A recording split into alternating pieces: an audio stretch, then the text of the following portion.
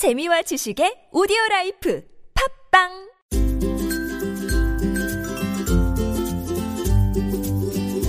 왕쌤의 교육 이야기.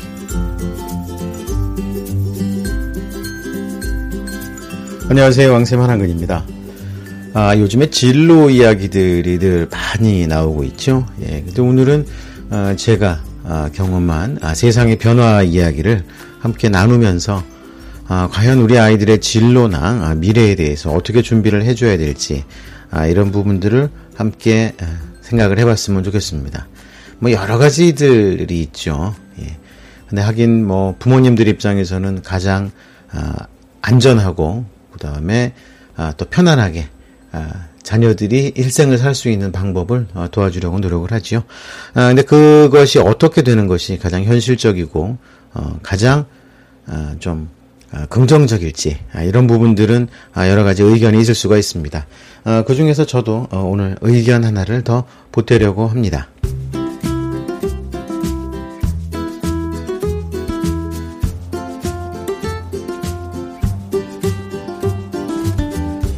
네, 얼마 전에 제가 맥도날드에 갔습니다. 이게 참 팟캐스트다 보니까 그런 건 좋군요. 브랜드나 이런 거 막 얘기해도 누가 잡아가는 사람 없으니까. 맥도날드에 갔는데요.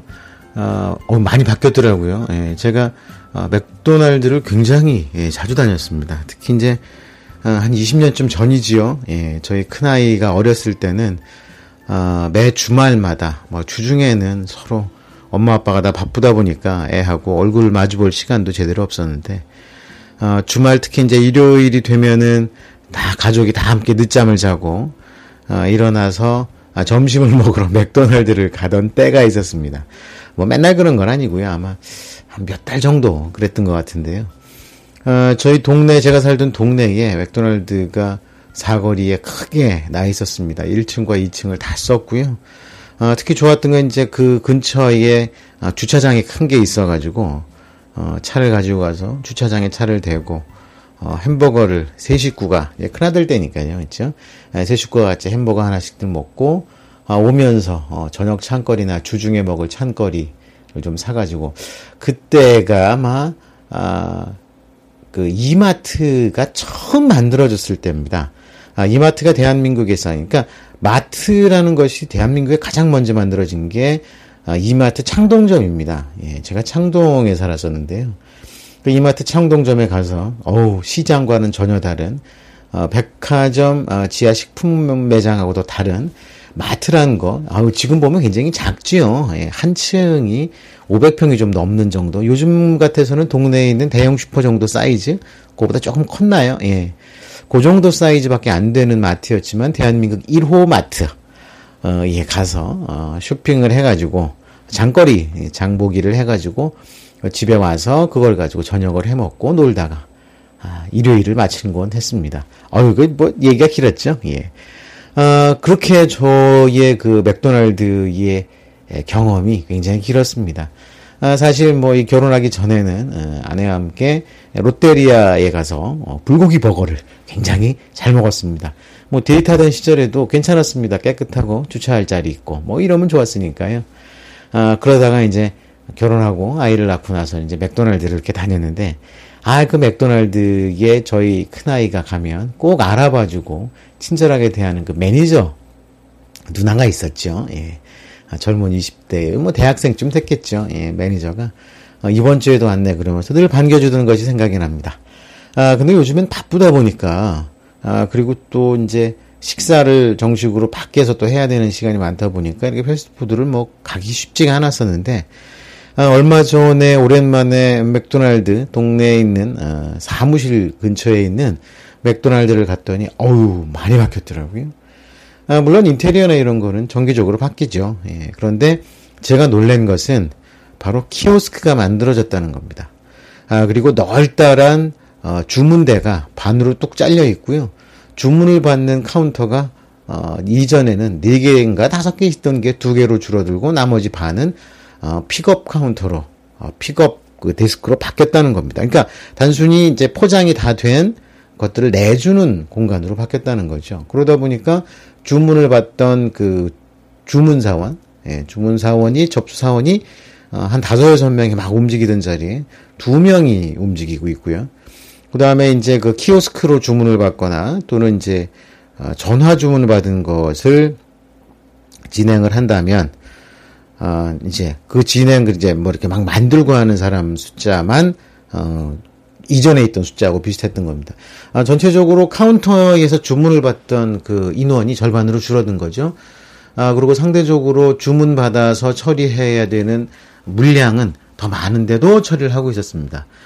이전에는 그냥 그 매장에서 먹는 사람들이 워낙 많았기 때문에 그 이상의 매출을 올리기 힘들었는데, 사실 그 이상의 매출은, 이제 키오스크에서 주문을 해가지고 들고 가는, 직접 와가지고 들고 가는 손님들이나 또는 드라이브인을 통해가지고서 그냥 사가지고 가는, 그러니까 실제로 테이블 회전율보다도 그렇게 바깥쪽에서 일어나는 이제 주문과 그 매출이 더 많다는 거죠. 제가 유통 얘기를 한참 했죠. 공부해야 되는 이야기를 하는 사람이 유통 얘기를 했습니다. 자, 이렇게 생각을 하시면 됩니다. 키오스크가 그거죠. 예. 이렇게 큰 주문판에다가 주문하는 거. 대표적으로 은행에서 자동지급기, 그게 바로 키오스크입니다. 키오스크는 많죠. 요즘에 이제 그 지하철도 이렇게 눌러가지고 직접 표를 구매하지 않습니까? 예, 그것도 키오스크고요. 그 다음에 극장 공연이나 관람, 뭐 이런 거에서도 키오스크고, 요즘엔 뭐 식당 같은 데에서도 미리 키오스크로 주문을 하고 자리에 앉아 있으면 음식이 나오는 경우도 있습니다. 뭐 어쨌든 그런 키오스크가 드디어 맥도날드, 효율의 상징이라 그러는 맥도날드에 도착을 한 겁니다. 자, 이건 굉장히 의미심장하다고 할 수가 있죠. 맥도날드는 소위 맥잡이라고 하는 저급한 수준의 가장 기본적인 일자리를 맥잡이라고 합니다. 고도의 숙달된 숙련이 필요가 없고 누구나 잠깐의 표준화된 교육 매뉴얼만을 통해서도 충분히 직원으로 활용할 수가 있고, 그런 직원들이 일을 해도 전 세계적으로 표준화된 상품을 만들 수 있도록 만든 대단한 경영 시스템이 바로 맥도날드 맥잡이라고 할 수가 있는데요. 이제 그거조차도 인력을 줄이고 기계로 대체하는 상황이 됐다는 겁니다. 자, 이거 굉장히 의미심장한 이야기죠. 이런 상황은요, 얼마 전에도 제가 말씀드렸지만 병원에도 일어나고 있습니다. 병원에도. 자, 맥잡이라 그러면 직업군들 중에서 최하의 직업군을 이야기를 합니다. 잘 표준화되고 잘 자본이 투자되어 있기 때문에 나름대로 상당히 고급스러워 보이는 일자리이긴 하지만 그 이면은 저급의 일자리를 의미하죠. 숙달된 숙련이 필요 없는, 그렇다고 숙련이 필요 없다는 얘기는 결국은 아무리 오랜 시간이 지난다고 해도 발전이 있을 수가 없는 일자리라는 것이죠. 자, 이런 일자리가 가장 문제가 되는 겁니다. 그런데 거기에 비해서 반대해가지고 보면 또 그런 것도 있죠. 의사들이 환자 진료와 진단, 치료, 처치에 컴퓨터가, 인공지능이 대거 지금 도입이 되고 있다는 바로 그런 이야기입니다. 또 이런 것도 있죠. 고속도로 톨게이트가 하이패스로 바뀌면서 고속도로 톨게이트에서 이제 돈을 받던 그런 직원들이 거의 이제 씨가 마르고 있습니다. 아예 톨게이트 전체가 다 무인 톨게이트로 운영되는 데가 지금 시범 운영되고 있고, 금년이 지나면 점차적으로 전국의 모든 톨게이트를 일부를 제외하고는 무인 톨게이트로 만들려고 하는 시도가 진행이 되고 있습니다.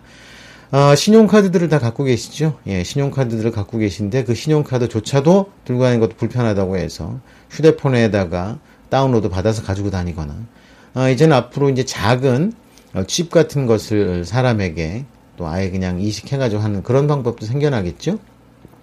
물론 이런 부분들은 또 기독교계에서도 또 난리가 나고 이래서 뭐 어떻게 될지는 모르겠지만, 어쨌든 간에 전자화폐가 일상화되고 그러면서 그런 화폐와 관련된 직업을 갖고 있던 사람들이 대거 일자리를 잃고 있습니다. 그런 뿐만이 아니라 최고의 지능과 지식을 갖고 있는 일자리를 가진 사람들조차도 점점 기계에 밀려나고 있다는 거죠. 인간이 하는 일 중에서 숙련이 된 일들, 대단한 노하우와 오랜 경험의 축적을 통해서 만들어질 수 있는 그런 많은 일자리들 중에서 상당수가 기계로 대체가 되고 있습니다. 전통적으로 기계가 대체되는 부분들이요. 그런 겁니다. 공부와 관련되어 있는 부분들이 기계로 대체되고 있습니다. 공부란 그런 것이죠. 예, 오랜 세월 동안 인류가 쌓아온 지식과 노하우를 단기간에 습득할 수 있는 방법을 만들어 놓은 것이, 과정을 만들어 놓은 것이 바로 학습이고 교육입니다. 그런데 어떻게 보면 오랜 인류의 역사를 가장 잘 축적을 하고 있고 가장 잘 구성을 해가지고 사람들에게 전달해 줄 수 있는 방법 또한 기계라고 할 수가 있습니다. 컴퓨터고 인공지능이고 이렇습니다. 그렇다 보니까 지금 공부 잘하는 사람들의 일자리들이 대거 위협을 받고 있다는 이야기는 많이 들으셨을 겁니다. 그런데 공부 잘하는 사람들의 일자리에 앞서서 더 먼저 위협받는 곳이 바로 하급 일자리라고 할 수가 있죠. 하급이라 그러니까 좀 어폐가 있습니다. 이건 좀 새겨들으시면 좋겠는데요. 아까 말씀드렸던 맥도날드의 일자리 같은 경우도 일자리는 줄어듭니다. 예를 들어서 100개의 일자리가 줄어든다고 하면 그거에 비해서 그런 키오스크를 제작, 운영, 관리하는 인력이 필요하겠죠. 줄어드는 인력은 100명이지만 필요한 인력은 10여 명이 될 겁니다. 아마도 그거보다 더 적을 수도 있죠. 왜 그러냐 하면 워낙 저급한 낮은 임금의 일자리다 보니까 그런 일자리에 일하는 사람 10명을 줄여봐야 한 명의 급여가 안 되죠. 요즘에 최저임금이 6,500원입니다. 10명을 합쳐봐야 65,000원. 시급 65,000원을 받는 일을 하는 사람들이요. 생각을 한번 해보시면 됩니다. 자, 시급 65,000원인데 8시간 일을 하면 6판이 48, 뭐 어떻게 되죠? 예, 대충 한 50만 원 정도 하루 일을 하는 사람이라고 할 수가 있죠. 이렇게 일하는 사람들이 우리나라만 같아도 최근에 엄청나게 많이 늘어났습니다. 전체 급여 소득자들 중에서 10여 % 이상이 1,000만 원대 이상의 월 소득을 갖고 있는 것으로 그렇게 확인이 되고 있다는 거죠. 자, 그런 맥락에서 따져보면 엊그저께 제가 방송드린 것처럼 전체 스카이 서울대 연대고대 재학생들 가정의 소득 수준으로 보면 전체의 50%가 넘는 가정에서 1,000만 원대가 넘는 수입을 얻고 있는 가정들이 서울대 연대고대를 보낸다는 가고 있다는 그런 통계가 될 수가 있습니다. 자, 이렇게 생각을 해보면 자, 우리가 과연 어떤 직업을 지금 선택을 해서 아이들에게 추천을 해야 될지에 대한 부분들의 고민을 다시 한번 하게 됩니다. 자, 한번 생각을 해보시죠. 예. 과연 지금 의대, 공무원 이런 자리의 일자리가 과연 얼마나 안정되고 그다음에 좋은 자리인지. 자, 그렇다면 결국은요, 저는 늘 주장하는 바가 그겁니다. 공무원의 일자리나 의사의 일자리가 결코 평생을 보장해주는 안정된 직업이 될 수가 없다는 겁니다. 제가 공무원분들하고 정말 일을 많이 합니다.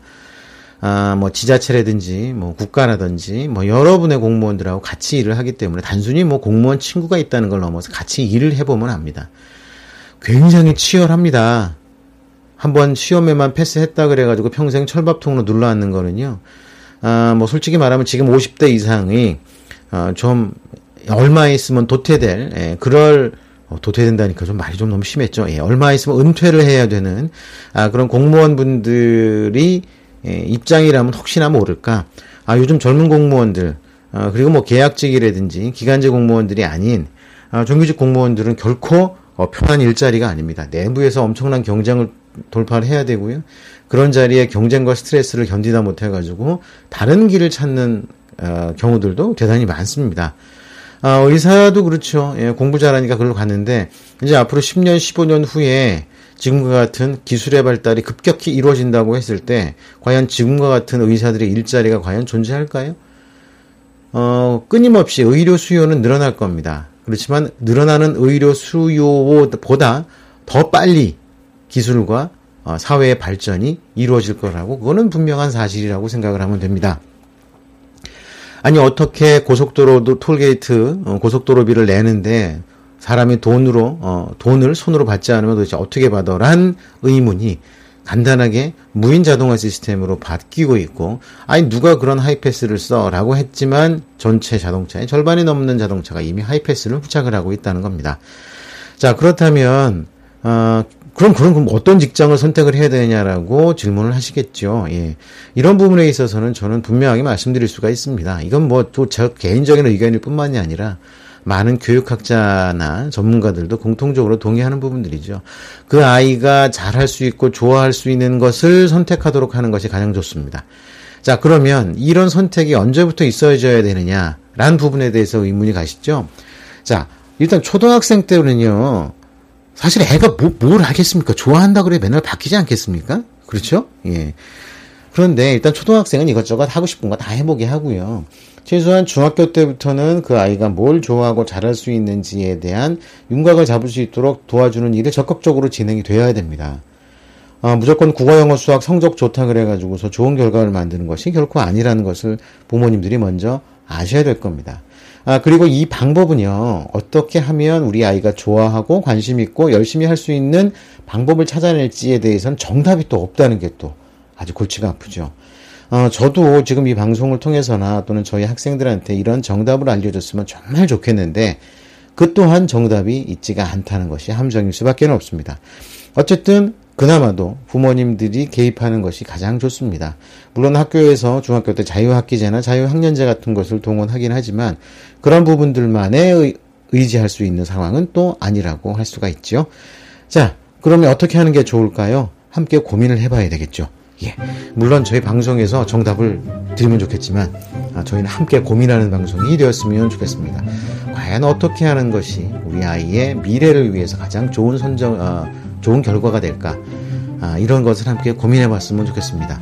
부모님이 지금 생각해봤을 때, 지금 현장, 지금 현실에서 의사가 제일 좋으니까, 법관이 제일 좋으니까, 대기업이 좋으니까, 월급쟁이가 제일 좋으니까, 자영업자는 죽겠으니까 이런 판단 말고 좀 미래에 대해서 고민을 하고 아무것도 아닌 것도 괜찮습니다. 요즘에 거꾸로 가는 경우들도 굉장히 많거든요. 예, 거꾸로 가는 경우들도 많고 이 얘기는 나중에 또 한번 드리겠지만 TV 광고에서도 현대자동차 TV 광고에서 나오는 것처럼 거꾸로 구두수선에 뛰어든 청년 이야기가 나오죠. 이거 굉장히 의미 있는 광고라고 전 봅니다. 부가가치가 엄청나거든요. 자, 어쨌든 우리가 함께 고민하는 시간을 가졌으면 좋겠다는 문제를 제기하면서 오늘 방송 여기서 마무리하겠습니다. 감사합니다.